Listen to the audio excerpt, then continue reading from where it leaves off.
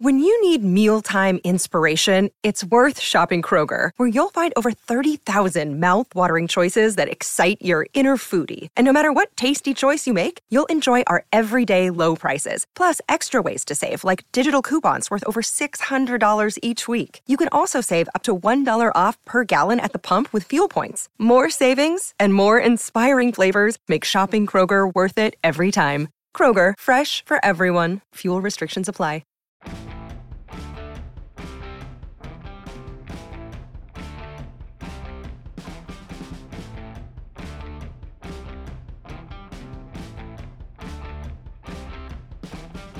What's going on, everyone? Taylor Cowles here for CLNS Media, coming at you with another episode of Pat's Daily, brought to you by our friends at FanDuel. More from them later. It is almost draft season. We're getting closer. We got Senior Bowl next week. Things are starting to pick up. The collision where the NFL and the draft and all these different things tend to meet is finally starting to separate a little bit. And everybody wants to know, there's been so much talk about, are the Patriots going to get a quarterback? What quarterback should the Patriots get? I don't have a great answer for you yet because I'm still going through the tape and trying to figure these guys out. So I enlisted the help of somebody who's been watching these guys well before me and is one of the best in the game when it comes to breaking down quarterbacks. That is my buddy Derrik Klassen, friend of the show, does the NFL draft for Bleacher Report, QB charting for Perception, and member of the 33rd team. Derrik, how are you doing, brother? I'm doing good. You know, like I said a little bit before pre-show, tired, very glad that we're almost to where we can just focus on draft stuff. And then I think we'll really kick into high gear. So close. So first of all, just get your overall perspective on this class. You know, is it top heavy? Is there more gems than people realize? Because we're going to get into a lot of these guys that people are going to be hearing about for a while. So what's your take on it? I think it's a good quarterback class. I also think people are overstating the amount of true first round quarterbacks that there are. I obviously, we're going to talk about them, but Drake May, Caleb Williams, don't have to think about it. Top 5 picks, easy money. And then I think at this point, Jaden Daniels is probably going to go top 10. JJ McCarthy might get into the first round at this point. Michael Penix might get into the first round. There's an off chance Bo Nix gets into the first round. I don't know how many of those guys actually deserve first round grades, or at least surefire where you feel really good about it. Some of them maybe you could rationalize as a dice roll, but I think there's only really 2 guys where you're yeah, this feels like a really, really good bet for a franchise quarterback. The other guys are more flawed, and you might have to live with some flaws, even though they might be okay prospects. So before we get into these guys, I got a few questions just so people can kind of understand where you're coming from. So first of all, when you're going through quarterback prospects, what is your prospect? Wow, that was a tongue twister. What is your process for looking through these prospects and how you tend to go about it when it comes to ranking and grading and evaluating these guys? Yeah. So I'll actually start by kind of describing how I do my quarterback charting. When I do my quarterback charting for prospects, what I actually like to do is I'll chart every game that they've done, obviously from their most recent season. But before that, I'll chart 4 games from their previous season. If they have one, obviously Anthony Richardson last year didn't have anything to go off of. He only had his most recent season. But if they have a previous season to go off of, I'll start with 4 games there just to kind of get a baseline for who they are. And then you can really start to understand okay, where did this guy progress, in the following year? Or maybe his stats got worse and you can say, okay, well, I saw what they were last year and I saw what the team is this year. Maybe the offensive line got worse and that was really more the problem than the quarterback. So I think to me, it kind of gets a little bit more of a holistic understanding of who the player is. And to that point, progression and development from a player is a skill. To be able to see that from a player is huge. I've brought this up a million times, but for me in college, Lamar Jackson was the pinnacle of that, where you saw him as a freshman. You were okay, dude's talented. He can kind of play quarterback, but we'll see where this goes. Sophomore year, obviously, he's the best player in the country. And then junior year, even though he didn't win the Heisman again,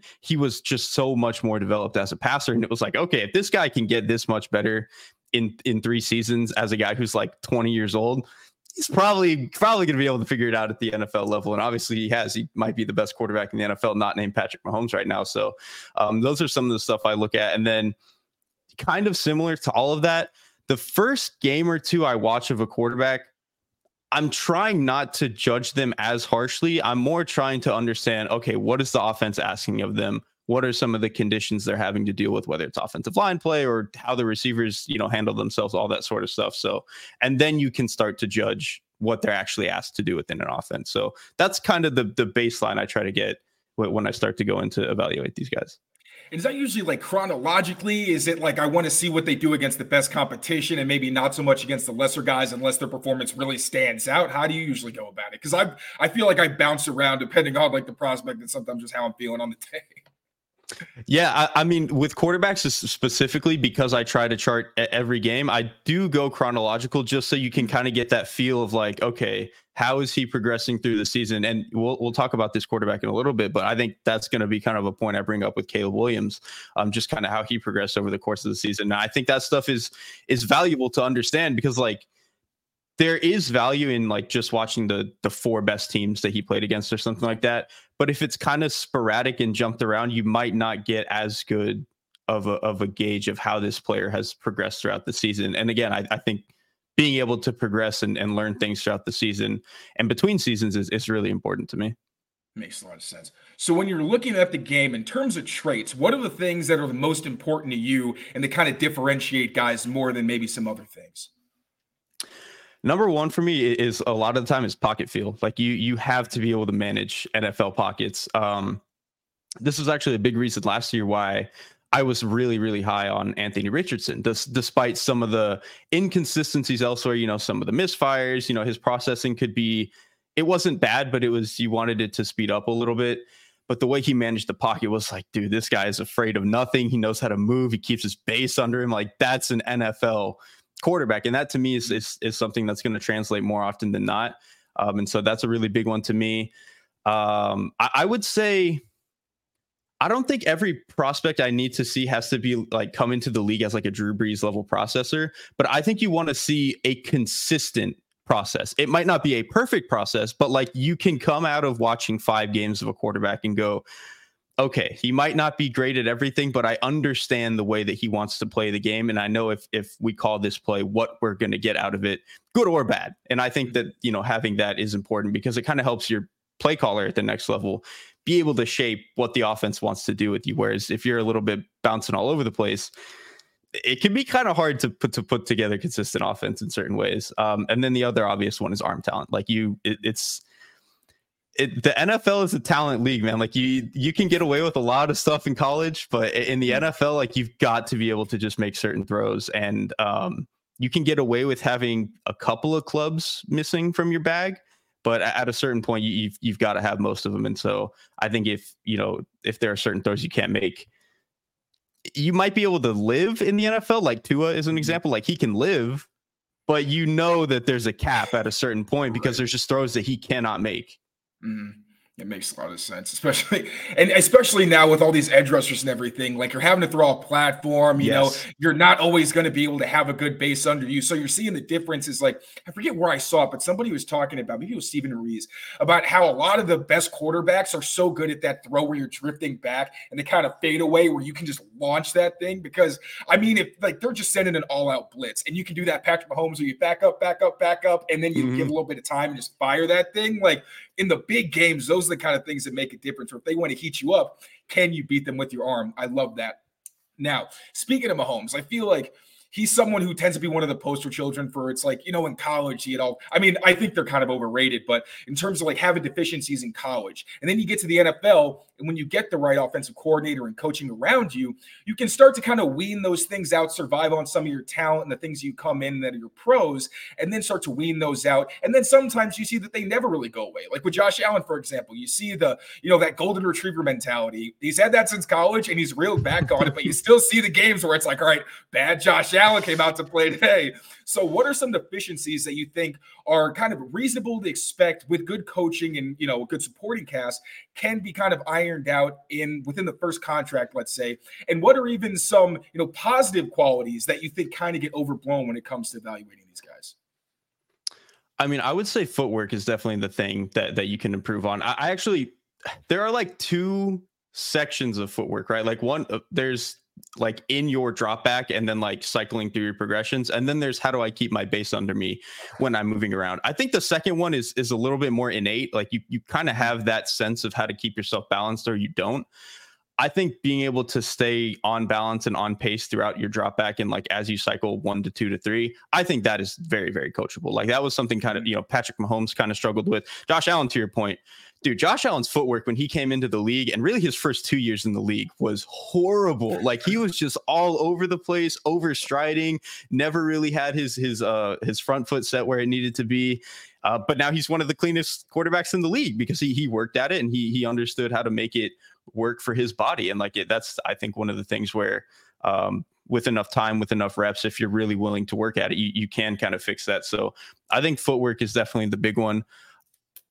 Another thing, this is going to be weird to say, but like, I think sometimes the like trait that can be overblown a little bit is accuracy, in the sense of, I think sometimes we're just bad at understanding like what is and isn't accurate at the college level. Again, Anthony Richardson last year, like he was having to make so many difficult throws into so many tight windows that I think people just thought because he wasn't completing them, they were like, oh, well, he's not accurate. And it's like, but if you watch the way that he's trying to place the ball around defenders, trying to make these throws work that are really, really difficult, I think you can work with that. And I think he even showed early in his NFL career, like he's accurate enough that this is going to figure itself out. So I think the guys that are like kind of super pinpoint accurate in college, it's going to translate, but like sometimes we overrate it. Like, not to bag on Tua again, but like that was obviously Tua's thing coming out of college, and he's been good at that in the NFL.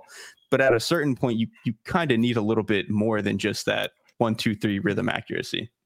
And then the way the receivers actually adjust to the ball can make the pass look very different. If it's clean, That was the Anthony Richardson of Florida thing. I swear to God, I have never, ever seen Power 5 receivers adjust to the ball as poorly in the air as they did. And they made so many like reasonably accurate throws look so bad. Whereas like if he was at Washington this year and playing with those receivers, they would have been accurate because Rome Odunze knows how to find the ball. Jalen Polk knows how to find the ball. Jalen McMillan knows how to find the ball. Yeah, exactly. To your point, sometimes the receivers can just make stuff look uglier, whereas there's still some of that in the NFL, but these dudes are pros and there's less of that in the NFL for sure. Right. All right, before we actually get into these prospects, we got to pay the bills. So quick word from our pals at FanDuel, and we'll be back.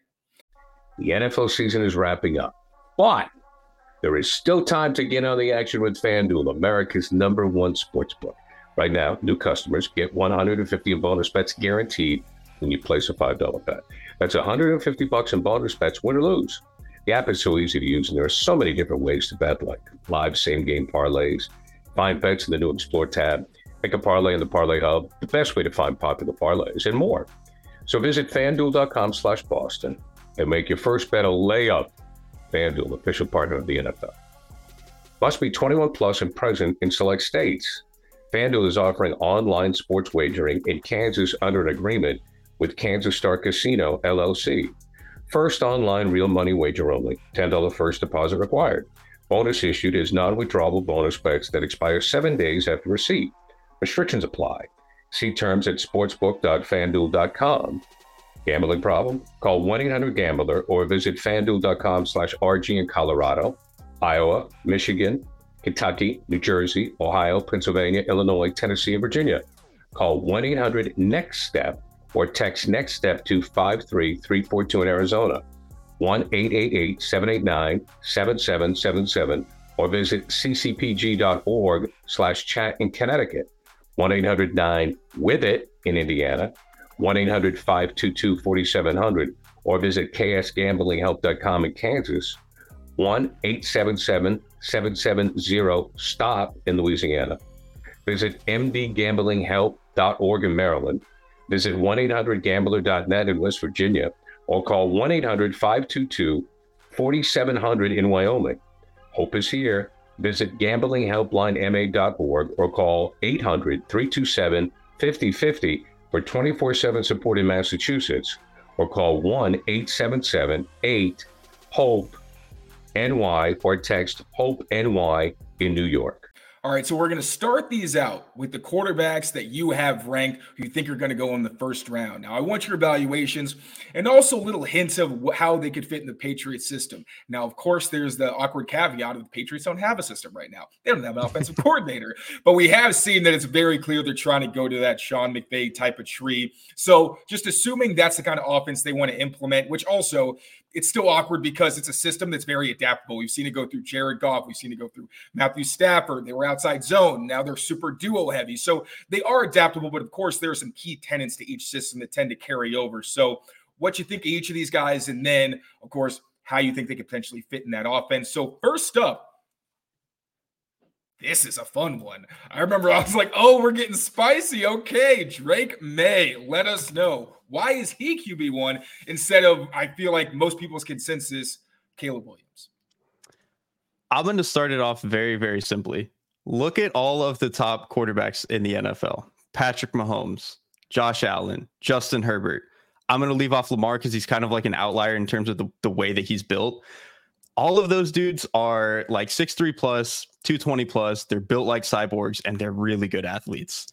Guess what Drake May is? He's 6'3 plus, 220 plus, and he's a really damn good athlete. And he's got an arm. Like all those dudes obviously have really, really good arms. So I think you kind of just start from the standpoint of like he is built and athletically has the tools of all of the guys who are at the elite level. And then I watch him play, and man, he's just got all the stuff that I love. Like I talked about pocket presence earlier. I think the way that he manages the pocket is fantastic. There are a couple of times where he does the Madden drop thing where he like kind of just shuffles back from pressure when probably he shouldn't and can run himself into trouble. But I think that's kind of just something you live with. I think generally he does a really good job of knowing when and where to move in the pocket. And the other thing that is especially impressive to me about that is there are certain guys that understand how to preempt pressure. Like they know where it's coming from before they snap, and they know where they're going to be able to move instead of just like reacting in the moment. Like Caleb is more of a like react in the moment guy. And he obviously it works for him. He's incredible. But Drake May has this quality to him where he understands where it's coming from, and he'll know that he can like, as soon as he even gets the snap, he'll start drifting a little bit because he knows where it's coming from. Like Trevor Lawrence had this quality. If you watch guys like Matthew Stafford, he has this quality. Tom Brady obviously had this quality. They just know where it's coming from, and they can like they won't even get pressured even when they should because they know how to beat it. So obviously I think that's really impressive from him. The arm talent is crazy. Like it's probably so not quite as good as like Justin Herbert, but it feels like pretty close to that level. Like he's not going to be in that S tier, but he's going to be right in that tier under that, where it's like, okay, he can do everything, and he can throw outside the pocket really well. He can throw on the move, different platforms. You know, the stuff you mentioned about that Steven Ruiz was talking about, where he can make that like kind of just flicks back and uses his core. Like he can do all that stuff. And then the other thing, like everyone is so excited about Caleb as like this creative, like he can do all this crazy stuff. And obviously he has that.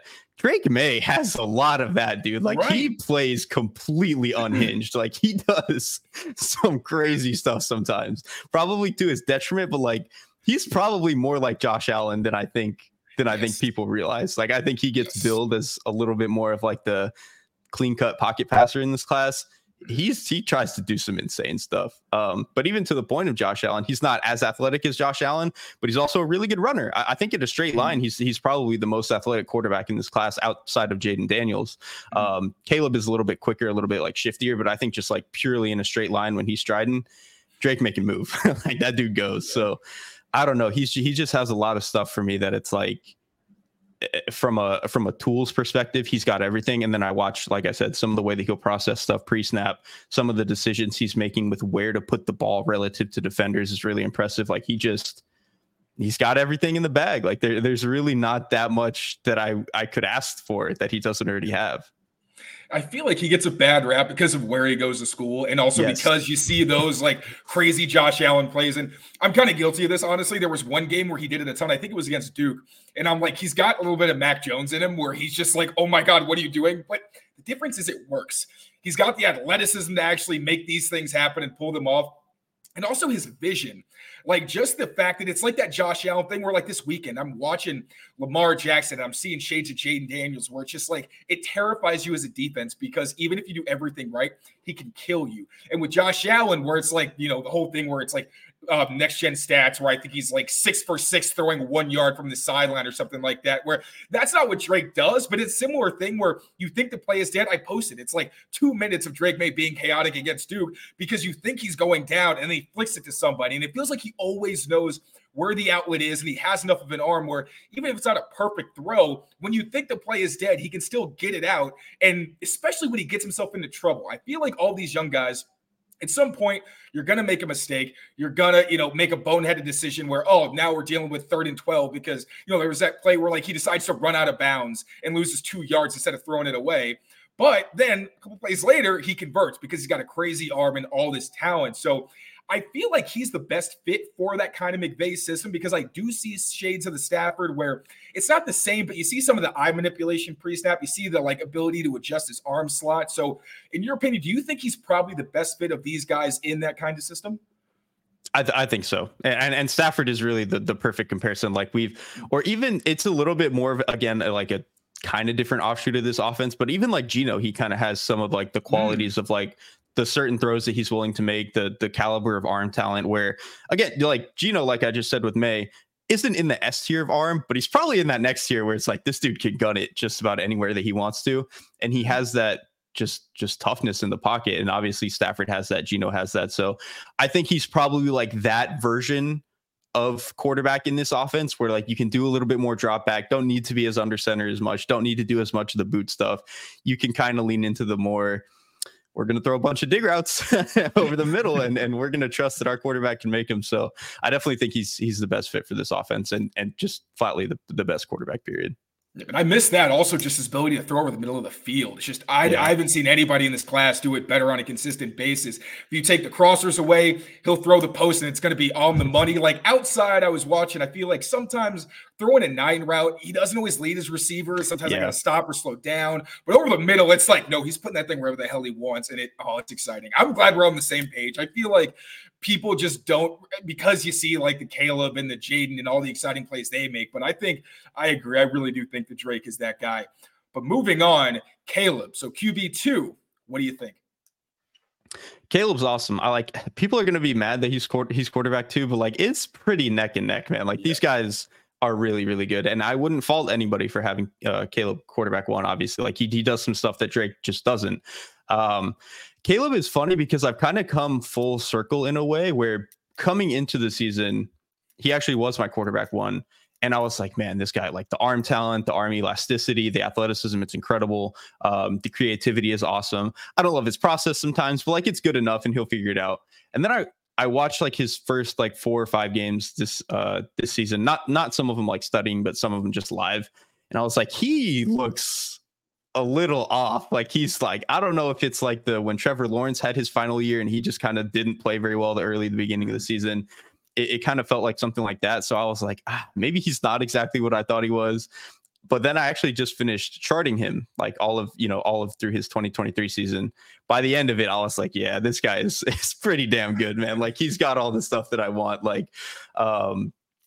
What really impressed me actually was his pocket presence is way better than I thought it was. Mm-hmm. Obviously he can do all the crazy stuff to get outside of the pocket and go create and do all the twirling around and whatever it is that he does to get out of pressure.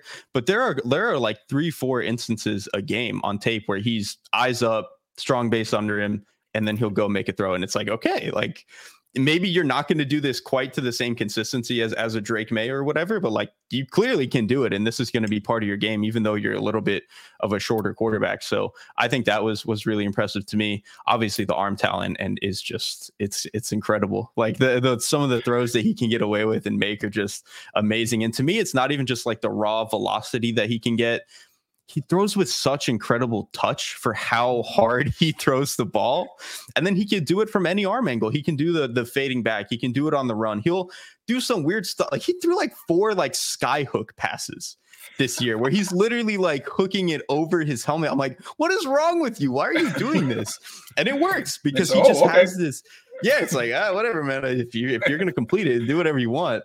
But he just has this way of just manipulating his arm to do whatever it needs to. And it's incredible to watch. It's really rare. That's where the Mahomes comps are too much, but that's the one spot where I watch it and I'm like, okay, I don't know if any other quarterback is doing it the way that guy's doing it. So I thought that was really impressive. And then what I really wanted to touch on with Caleb too, actually, was his process. I think he gets knocked a little bit too much for being like the creative chaos, go do whatever I want. I know where this is going.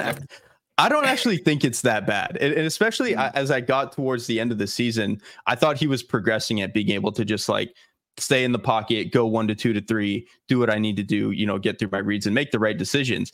I think what like trips people up is there's 1, maybe 2 instances a game where they'll call a quick game concept and he's just like, I don't want to throw it. And it's like, okay, I mean, if you can go create and do whatever you want because you think that you can, you need 15 yards here and you don't want 5, fine. But he does it kind of consistently. And again, it's in a way where it's like, okay, I understand what I'm getting here. Like, I know that he's just going to have 1 or 2 of these plays a game where he just does that. I really don't think it's that he can't see it or he's not understanding what the defense is giving him, because there are plenty of instances to me where he'll see a blitz, boom, replaces it, or he sees certain leverage on a coverage, boom, hits it. And it's like, I know he can do these things. He just 1 or 2 times a game is like, I'm Superman. I'm going to go be Superman. And he's talented enough to go do it. So I really think he's incredible. Me putting him at quarterback 2 is no knock on him. I just slightly prefer Drake May, but Caleb is amazing. And in terms of, I know you got some beef with their offense. And just like how it's structured. So I know people think of him and it's like, oh, he's got so many bad habits. He's going to bring those into the league. How much of it do you think was him being Superman because he truly had to? Because some of these concepts just weren't very good and just the talent around him. And do you think that when he gets to the next level, if he has good structure around him, that's something he can resolve relatively quickly? I do. And yeah, the offense, I just don't really like how it's structured to me. I think I tweeted something like this. It's like an experiment in how many times can you run RPOs to the flat and then run wheel routes. Like, that's the offense. Like, that's all that they're trying to do.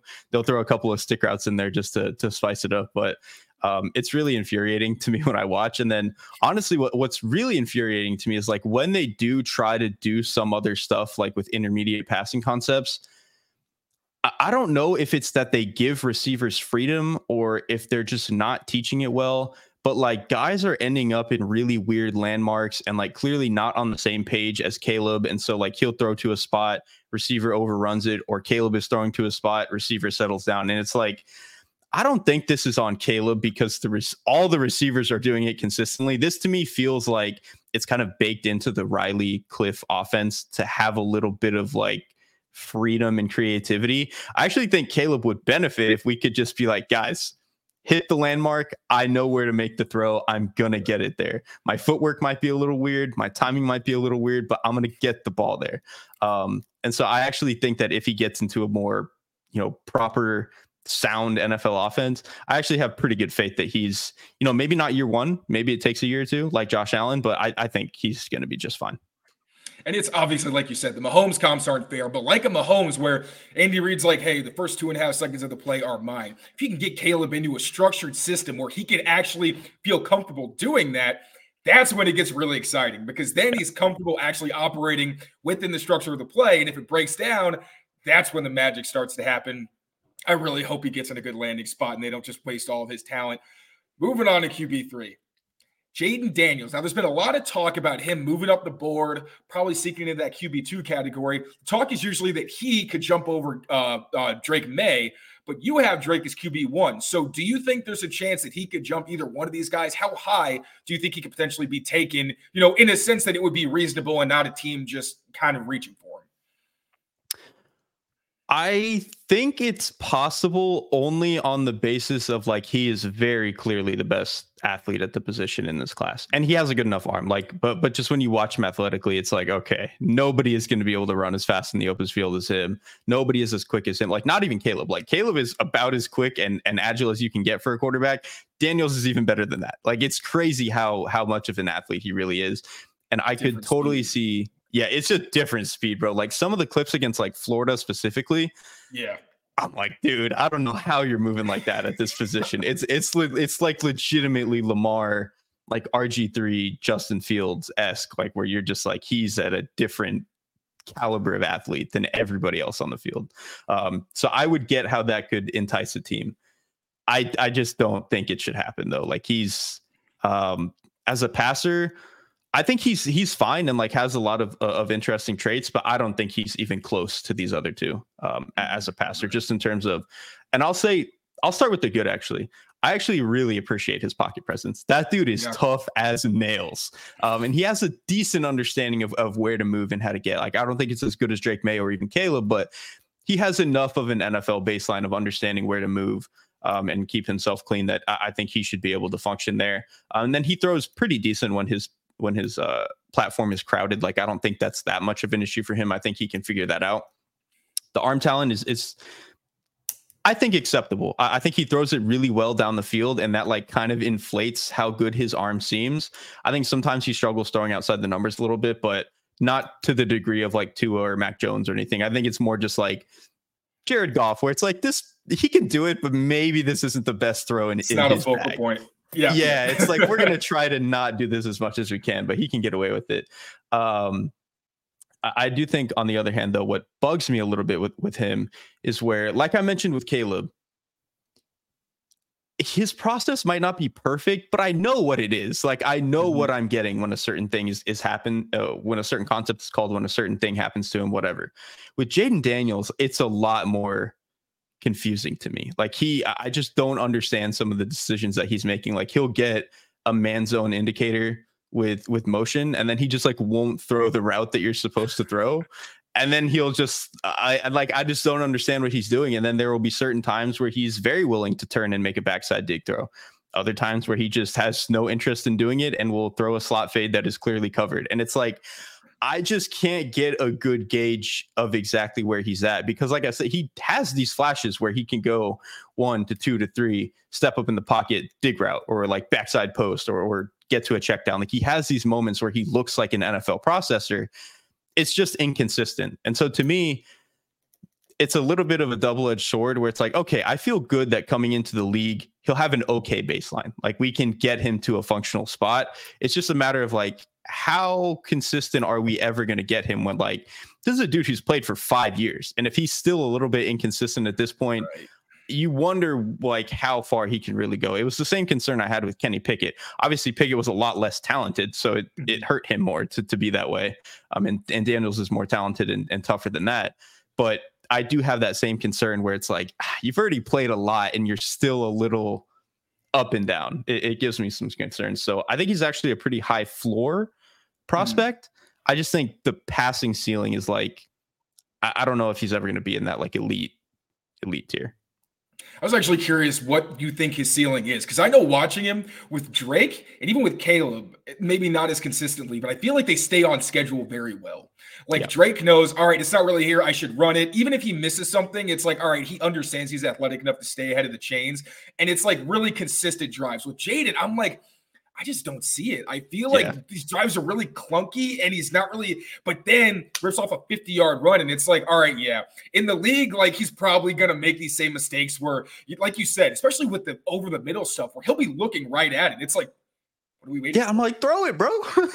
And he doesn't. And it's weird because you'd expect from a mobile quarterback, it's like, oh, he's just looking to run. It's like, no, he's very good. He'll stay in the pocket forever, but he doesn't throw the ball. So at the next level, where do you think a good quarterback coach can get him? And, I feel like a lot of the talk about him is he's on that trajectory where every year he's gotten better, but he is an older prospect. So do you think when he gets to the NFL, it's like a Jalen Hurts thing where obviously this season was a little funky, but where he can kind of continue that ascension and just learns really quickly? Or is that something where it's more kind of innate and it might take him longer than you might want, with the understanding that, of course, with that athleticism and the ability to like rip off these crazy long runs or just drop it in the bucket like 40, 50 yards downfield down the sideline to kind of make up for it, do you think he can become more consistent where those things help his game instead of kind of being a crutch where he's having to deal with all the other deficiencies? I think that Jalen Hurts, like, I don't think they're one-to-one as players or anything, but I think that tier-ish of quarterback where it's like, he's above average. He does some certain things really, really well that you can build the offense around.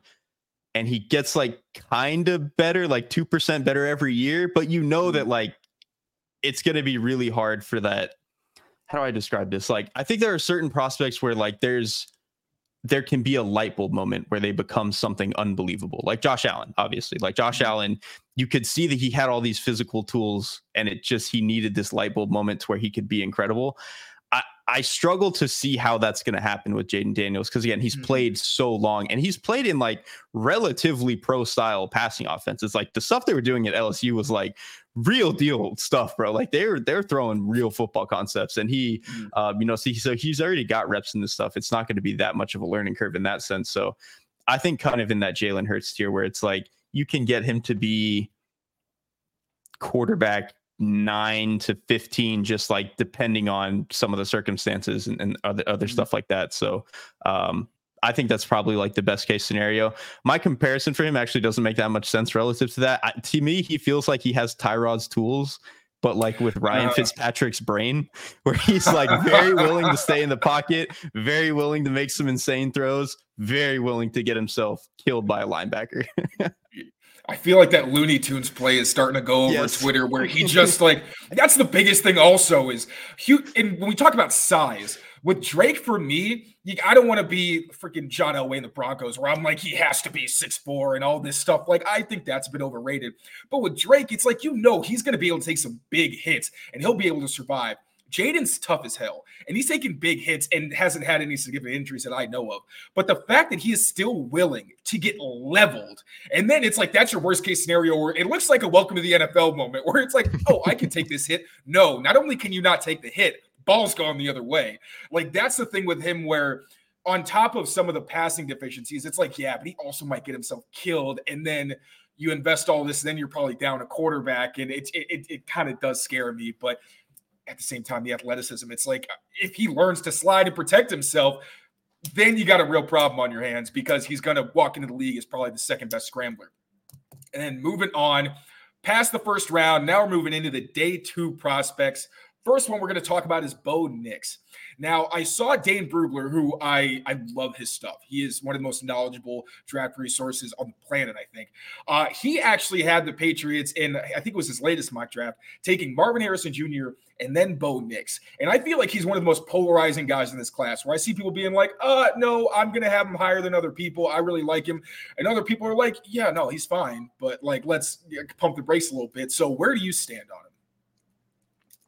I feel like I'm kind of like a Bo Nix like centrist. We're like, I think he's okay. Like, I don't think he's that bad. Like, I wouldn't take him in the first round. I don't think like I see a world where at the very back end of the first round, if you want to take the swing, I wouldn't do it, but I get it. Like, I mean, shoot, if Kenny Pickett can go in the first round, Bo Nix can go in the first round. Like, he's more talented than that. But he kind of, I'll start with like, he kind of has the Jaden Daniels thing of like, you've played a lot of football and you're still a little bit inconsistent in certain areas. Like to me, the inconsistency with Bo is more Jaden Daniels will like his decision making will fluctuate and you won't know exactly what you're going to get. With Bo, it's just like he is a little bit late and just won't trigger on certain stuff. And obviously, I think part of that is the Oregon offense like kind of runs a BS offense. And so it's when they actually call real concepts, like he just isn't as practiced on them as he is on some of their other stuff some of the simpler stuff that he's doing. And I think he's not like all the way confident in it. And I think you can see that hurt him, especially on some throws outside the numbers. Those are the hardest throws to make if you're going to be late, because the sideline is like the extra defender. Right. So those are really tough. The other thing with Nix is his footwork is really, he'll get really bouncy and he'll be late because of his feet, which I think is really annoying. And I said earlier that you can fix footwork. You can fix like drop back footwork. And I think that's really his biggest issue.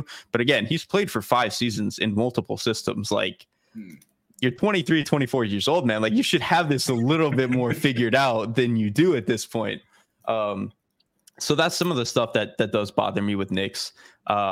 He's like, when you have these older players, like I said, who don't feel complete yet, that is always going to bother me. At the same time, he's got the tools, dude. Like he's built, I think he's like kind of has the same dimensions as like Jalen Hurts. I don't think he's quite as rocked up as Jalen Hurts is, but that dude can squat 600 or whatever. So it's a little bit of a different category.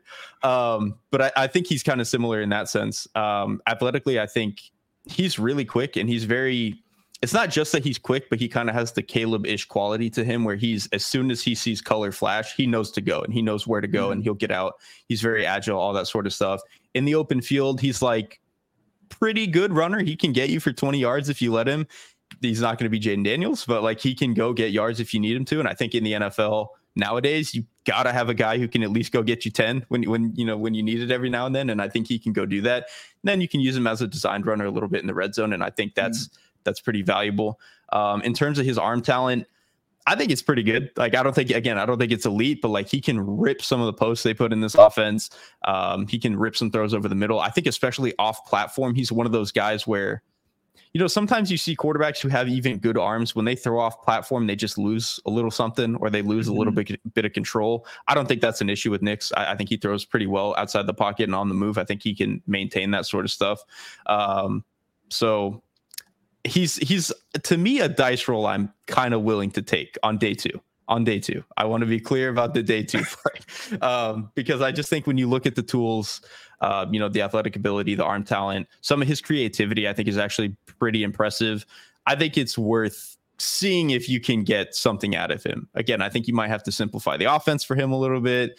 Probably never going to be an elite processor, but you could reasonably get, I think, decent starting quarterback play out of him. So in this hypothetical situation, if the Patriots have their shot at Drake May or Jaden Daniels, and they decide we're going to get a ridiculous wide receiver, maybe even if it's like a Joe Alt or someone like that, where it's like you walk into the NFL and you're one of the best players at your position day one, and then they do get Bo Nix. Is that going to be the kind of thing where if you're a Pats fan, you're like, I can talk myself into it maybe? Or is it like, no, that's a decent choice? Like, you don't. I feel like because there's all these super powered quarterbacks, like you think you need that generational guy, but it's still a team sport. Like if you've got a good offensive line, good protection, you're not running for your life, and you've got one-star receiver and a bunch of guys who do their job.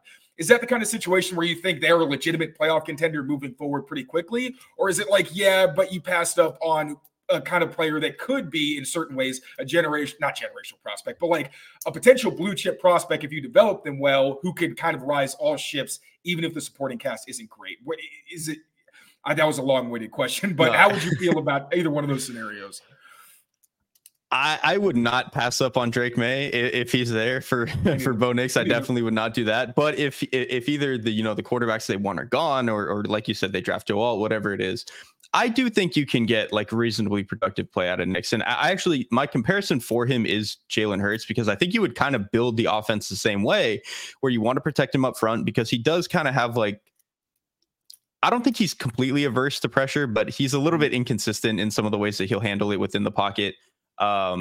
And so like you kind of need to protect him the way that Hurts is protected in that sense. And then I think the way that the offense functions in Philadelphia, at least last year when it was good, was a lot of like, okay, we're going to run RPOs. We're going to throw a bunch of corner routes to our tight end, corners and sail routes. We're going to throw as many go balls as we can get away with to our really good receivers. And we're going to kind of try to just hone in on a few things and spam that over and over again, and then use the quarterback in the run game. I don't think Nix is going to be as effective as Jalen Hurts, but he can be as effective a runner as Daniel Jones, and Daniel Jones is a pretty dang good runner. And so I think that you can get that style of offense, and you can get, I think, like top half offense out of a player like that. Again, like I don't know, it's not like a certainty, but I think that's like, if you take that in the second round or something, I don't think it's out of the realm of possibilities at all. I don't think the Pats would have scoffed at that last season. I think that might have gotten them in the range where they couldn't get a really good quarterback if they had somebody like that. All right, moving on. We got J.J. McCarthy, another really polarizing guy, because it seemed like the Michigan offense did everything in their power not to feature him.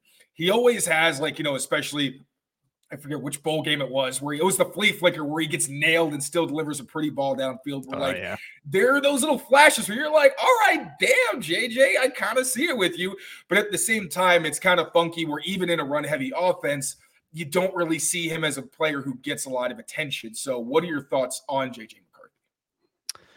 He's another one where, okay, when I first started watching him, especially this year, I was like, I'm out. I don't care. I don't want to see this. He looks like Zach Wilson. Some of the ways that he throws looks like Zach Wilson. Like the way he moves feels very Zach Wilson.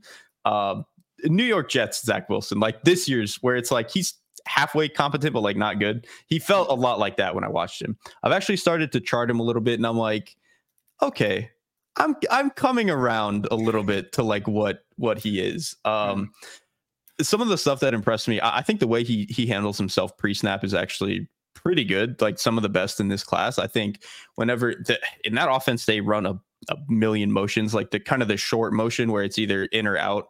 With like the X receiver, they'll kind of just, or the Z receiver, they'll like short motion him.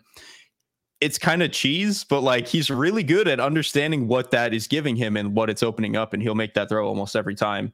And I think that that's pretty valuable, and he throws with pretty good timing on that. And then there are certain spots where like he just understands leverage that he can attack. Like I was actually just charting the TCU game from last year, obviously.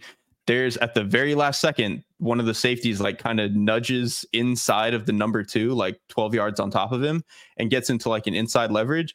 JJ sees it, instantly throws the corner out. I was like, okay, like that's that type of stuff is like, that's NFL. Like you see an adjustment and you go make a throw. Like that to me is impressive. His arm talent, I think, is the trickiest part for me to understand with him. Cause like in terms of RPMs, spins it. Like he can spin the ball. The problem to me is he does not have any touch whatsoever.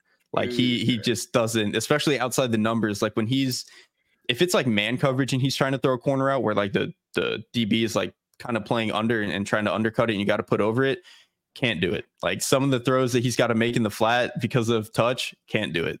Some of the throws that he even has to make over the middle of the field, like down the seam, just can't do it sometimes because he just doesn't have that like ability to put arc on the ball. And that to me is like really that to me is the mark of like good arm talent, is a guy who could put arc on the ball and get it to fly where it wants to fly. JJ is more of a one-speed thrower, and that hurts him in a lot of instances. But for throwing dig routes and slant routes and some of the stuff over the middle, some crossers, it's really good. And he's really, really good at those throws. And I think that you can build an offense out of that. The Shanahan guys, there's 10 of them that are doing it right now. And I think he would be really good in that offense. So he does do some stuff that bugs me. I don't think his pocket movement is very good. Like I mentioned, his arm talent, I think, scares me outside the numbers. And he's really small. That's the other thing. It's like Jaden Daniels, where it's like, you might be 205 on a good day. And that's a little scary. Yeah. So he's a little scary to me in some sense, but the last thing I'll say that is different from Daniels, at least in that sense, JJ McCarthy's 20 years old, dude. Like there's at least more reasonable. I can talk myself into like, okay, he can add 15 pounds. He can grow a little bit. With a guy like Jaden Daniels, it's like, all right, you're 23. We're probably closer to being maxed out here. Whereas at least I can talk myself into growth at JJ. Can the touch develop? Because I feel like it was Mike Leach or somebody who was talking about like there's just so much that goes into it. It's not just your arm. It's like your spatial awareness and understanding like when to use certain pitches, especially in a live game. Like it's a very hard thing to really adjust and be like, I'm throwing a completely different throw. So is that something, again, 20 years old, he's going to have a long runway, but is that something he can actually fix, or is it one of those things where you kind of are what you are? I think it's a little bit you are what you are. And this is going to sound weird, maybe. I think the issue is that he's so long levered. Like his arms are so long for his frame. And you see some other even good quarterbacks that I think struggle with touch. Jared Goff struggles with touch sometimes. There are instances where Trevor Lawrence, for as much as I love him, can struggle with touch outside the numbers at times because he's this dude who is just so long levered that sometimes the way that the ball comes out, it's just not as fluid as you want. Whereas you look at a guy like Patrick Mahomes, like he doesn't have those super long arms, I don't think. And it's kind of a little bit easier for him to get some touch on stuff. So I think that's a little bit of his issue.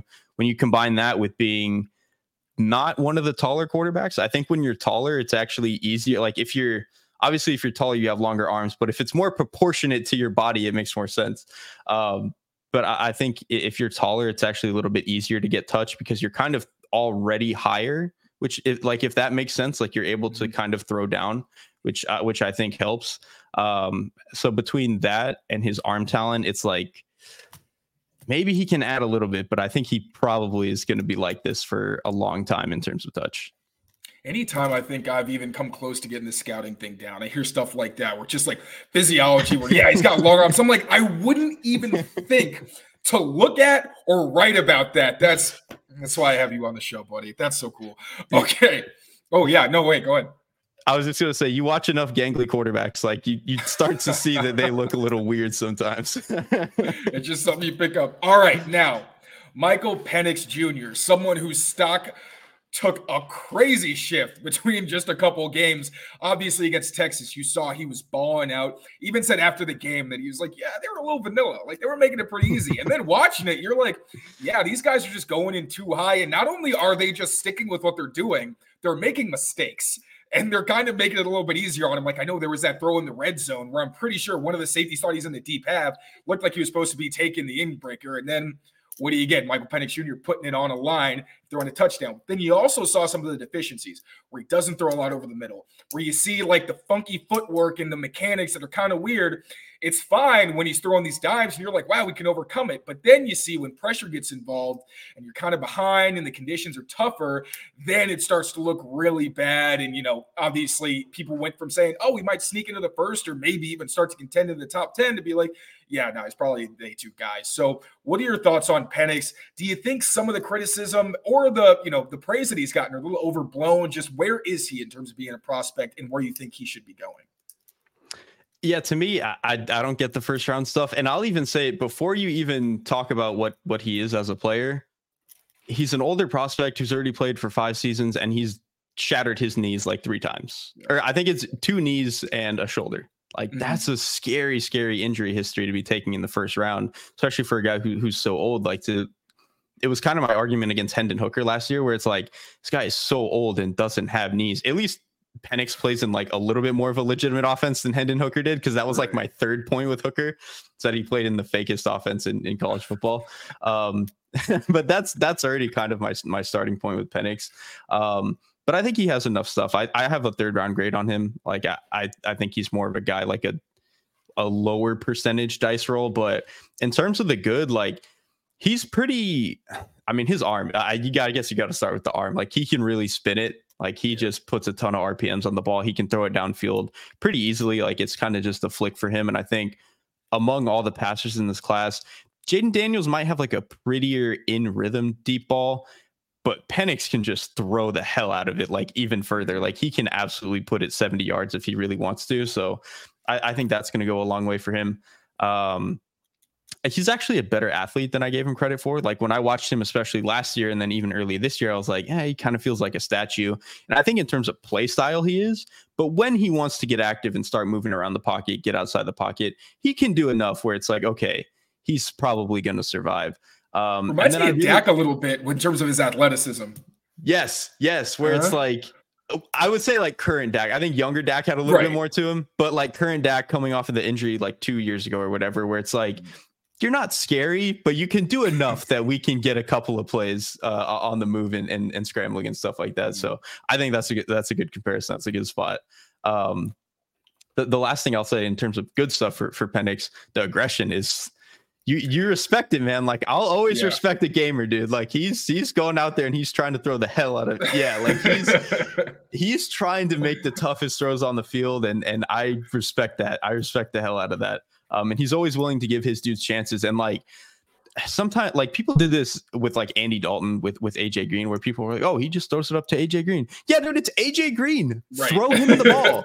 And so Penix was doing that. Like, yeah, you have 2 probably first round receivers. Just throw them the ball. Like, don't overthink it. It's okay. Yeah, don't overthink it. Football's really easy sometimes if you let it be easy. And Michael Penix did sometimes, and I think that was pretty admirable. In terms of the stuff that scares me a little bit, you already mentioned it. The pressure stuff, I think, is the biggest one. Like, if he gets crowded, he just can't throw. And I think a lot of that is his mechanics. It's kind of twofold. One, when he throws, he will kind of like drop all of his weight. And so it kind of naturally lowers his release platform, which I think is always a little bit scary. And then he has a low release to begin with. Like, he kind of throws almost at like shoulder level, which is really bizarre. And so he kind of just ends up with this low, funky release where it's just kind of literally like physically hard for him to get the ball up and over defenders, which is like, that's always the criticism with short quarterbacks, right? But like, he kind of makes himself a short quarterback in the way that he throws. And so that kind of scares me. The other thing kind of related to that, I think because he has such a low release, it kind of makes it tough for him to get touch on the ball, because just the release point is so weird. Like, when you're throwing so low, you kind of just end up like firing it right out of your shoulder. And it's really hard for you to like get the ball up and over and put some touch on it. That's why I think outside the numbers a lot, like on outbreaking routes, he's really good if there's no receiver or there's no DB undercutting it. If there's somebody undercutting it and he has to play against the sideline, it's tough. He overthrows a lot of those because I think he struggles with that. Even on some of the deep crossers you'll watch this year, if there's a DB that can undercut it, he doesn't usually have the touch to put it over the top because that's just not the way that he physically can throw. And kind of to the point of McCarthy, I don't know if he's ever going to be able to change that because it's literally just physically the way that he throws. So I think it'll be tough to change. Yeah, I think those are probably my biggest concerns with Penix. And I think they're scary concerns because, again, probably not going to change because that's just the way that he throws the ball. And when that's kind of your starting point, you're going to kind of have to make up for it rather than fix it. And that's always tougher. With all the work the Patriots have to do, I think it's pretty fair to say that he's not a great fit, especially considering, you kind of want somebody in this new era of Patriots football who you can depend on long term. And with him, you've seen how tough he is, how resilient he is. He's a great leader. There are a lot of things you like as a person, obviously as a player, also a lot of things that scare you. So probably not going to New England, but this kind of put you on the spot. Where do you think would be a good or even a perfect fit for him? Because I feel like he needs a really good offensive line. And there's not a lot of teams that I can think of off the dome who have really good offensive lines and a quarterback who can't really capitalize on them. That's the thing. It's I don't exactly know what landing spot I really would want. What I will say is that the type of offense I would want him to be in is something actually, I'll just put it this way: a Bruce Arians offense. You want something like the 2015 Cardinals. You want something like the 2021 Bucks, where good offensive line play. You have a receiver or two that you can kind of just go throw the ball up to. You do a lot of stuff that is going to be attacking down the field and giving him that kind of protection. So I think that's the style of offense you want to get. Just not sure you're going to get MVP Carson Palmer or Super Bowl winning Tom Brady. Fair enough. All right, moving on to day 3 guy. Michael Pratt. Now, he's kind of an interesting one because I feel like people, for a day 3 prospect, really like him. He's got a lot of the stuff that you typically want in a quarterback. I haven't really gotten that deep into him, so I'm really curious to hear what your take is. He, to me, has some of the gamer qualities that you want out of a day 3 prospect. If you're going to, that's the thing on day 3, you're either going to want somebody who just has crazy tools and you're dice roll, let's see what happens. He could be incredible. We'll see. And if he sucks, whatever, we just move on. Right. Or you want a guy who has some ability to where you're okay, he's going to be able to withstand it and make some plays in the NFL. Might not ever be great, but if somebody goes down, he can make some plays. That, I think, is more the line that Michael Pratt falls into.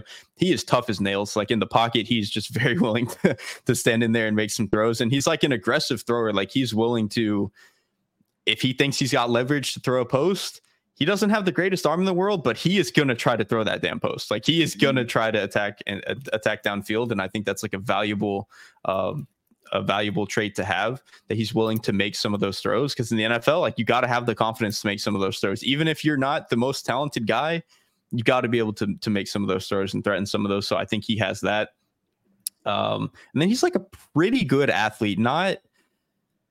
He's, you don't really want to do that much designed run stuff, and it's not going to be, where he's scaring you that much as a scrambler, but in short yardage, he could probably be useful a little bit as a design guy, maybe some quarterback power stuff. And then when he scrambles, he's a guy who can kind of fight for tough yardage. He'll be able to break a tackle or two at a time. He's not going to outrun anybody and gain 30 yards. But again, he can make a couple of plays as a scrambler where it's Taylor Heineke can go make a couple of plays. You know what I mean? He can do enough that he can keep the drive alive. And I think that that's really valuable. And then I would say Pratt's accuracy is again, it's not great, but I think he kind of gets over the baseline of okay, this is enough for a functional backup NFL quarterback. Where I struggle with him is the arm talent. I think it's below average. It's not horrible. It's not going to completely sink him, but I think it probably limits him from ever being a good NFL passer, where he's probably going to end up closer into that Heineke-ish backup where it's this can work, but it's not great. I think you especially see that when he's got to drive the ball outside the numbers. To me, I think that was, that's kind of the theme I've had here is like the marker of arm talent is, can you throw outside the numbers? I've said that with like three guys at this point. But he's one of them. So I think that's a little bit of an issue I have there. And then to me, some of his decision making is really bizarre. Like I appreciate that he is aggressive in certain instances, but there are certain instances where it's almost like Daniels, where I just don't understand some of the decisions that he's making. And with Pratt, it's different than Daniels. Daniels is more just like, I don't understand why you turned that down. Pratt is more like, I don't understand how you didn't see that guy there. You know what I mean? Like it's a little bit more of like he might run you into some issues because, oh, this looked open on the chalkboard, pre-snap, like pre-snap, it looks good. He just throws it anyway. And that works for him enough to like be functional, but there's going to be some really, really ugly moments because of that. So I think because of some of the tools that he has, some of the toughness, he can be a functional backup. I just don't know if he's ever going to develop into anything like super good. I feel like just from what I've heard, because I haven't gotten a chance to watch him yet, but he sounds like one of those guys where if he gets like a start in a system that's already really good, he can kind of make him look better. People are just going to follow him, be like, oh my God, why is he not playing more, right? 100%, dude. That's really funny. And I mean, hey, I wouldn't mind that on the Pats. Like, they had such a weird quarterback situation. Just somebody who can get the fan base fired up. I think that's fine. All right, Derrik, I've already taken up a lot of your time. I do want to ask you one more thing before we get out of here. Senior Bowl obviously coming up. Are there any prospects that kind of jump out to you that we haven't talked about yet? Do you think people need to be keeping their eye on? Like one I've been thinking about is Spencer Rattler. I feel like there's been some buzz about him, but obviously had such a weird kind of career. I'm not really sure where he's at now. So, if it's him or anybody else, who should we be watching when the Senior Bowl does come up? It's definitely Rattler because he kind of falls into the other category of day 3 quarterback that I just talked about, where it's like he's got the tools, man. Like the arm talent is unbelievable. At a certain point, he looked like he was going to be a first-round quarterback. Obviously, some stuff kind of fell apart for him at Oklahoma for whatever reason, but he kind of put himself together a little bit, and I think he's still inconsistent in some ways. But I don't know. He's definitely the one that I'm most excited to see like in the Senior Bowl environment, because some of the other guys I've seen, it's either like I'm not interested or I kind of already have a decent feel for what they are, and like I'm probably not going to change my opinion that much on what happens here. Rattler is the one where it's like, okay, I think if he can have a really good week, I might open my mind a little bit more. This has been so much fun. I literally feel like a student, like in the best way. In that one class you have where you're just like, hell yeah, all right, we're going to gym. This has been awesome. I appreciate you always. Please let the people know where they can find you, and if you got any stuff coming down the pipeline, because I'll be on top of it. Yeah, you guys can find me on Twitter at QB Class. On the 33rd team doing NFL stuff, Reception Perception doing some quarterback charting, and then obviously Bleacher Report for all my draft stuff. I only do the offensive skill players, but we have an incredible staff of guys who do the other positions and stuff. The thing I'll say is coming down the pipe is my quarterback prospect charting is pretty close to, I'm going to start rolling some of the individual profiles. I'm already done charting Caleb. I'm like halfway done charting JJ. So in the next couple of weeks, these will start to come out.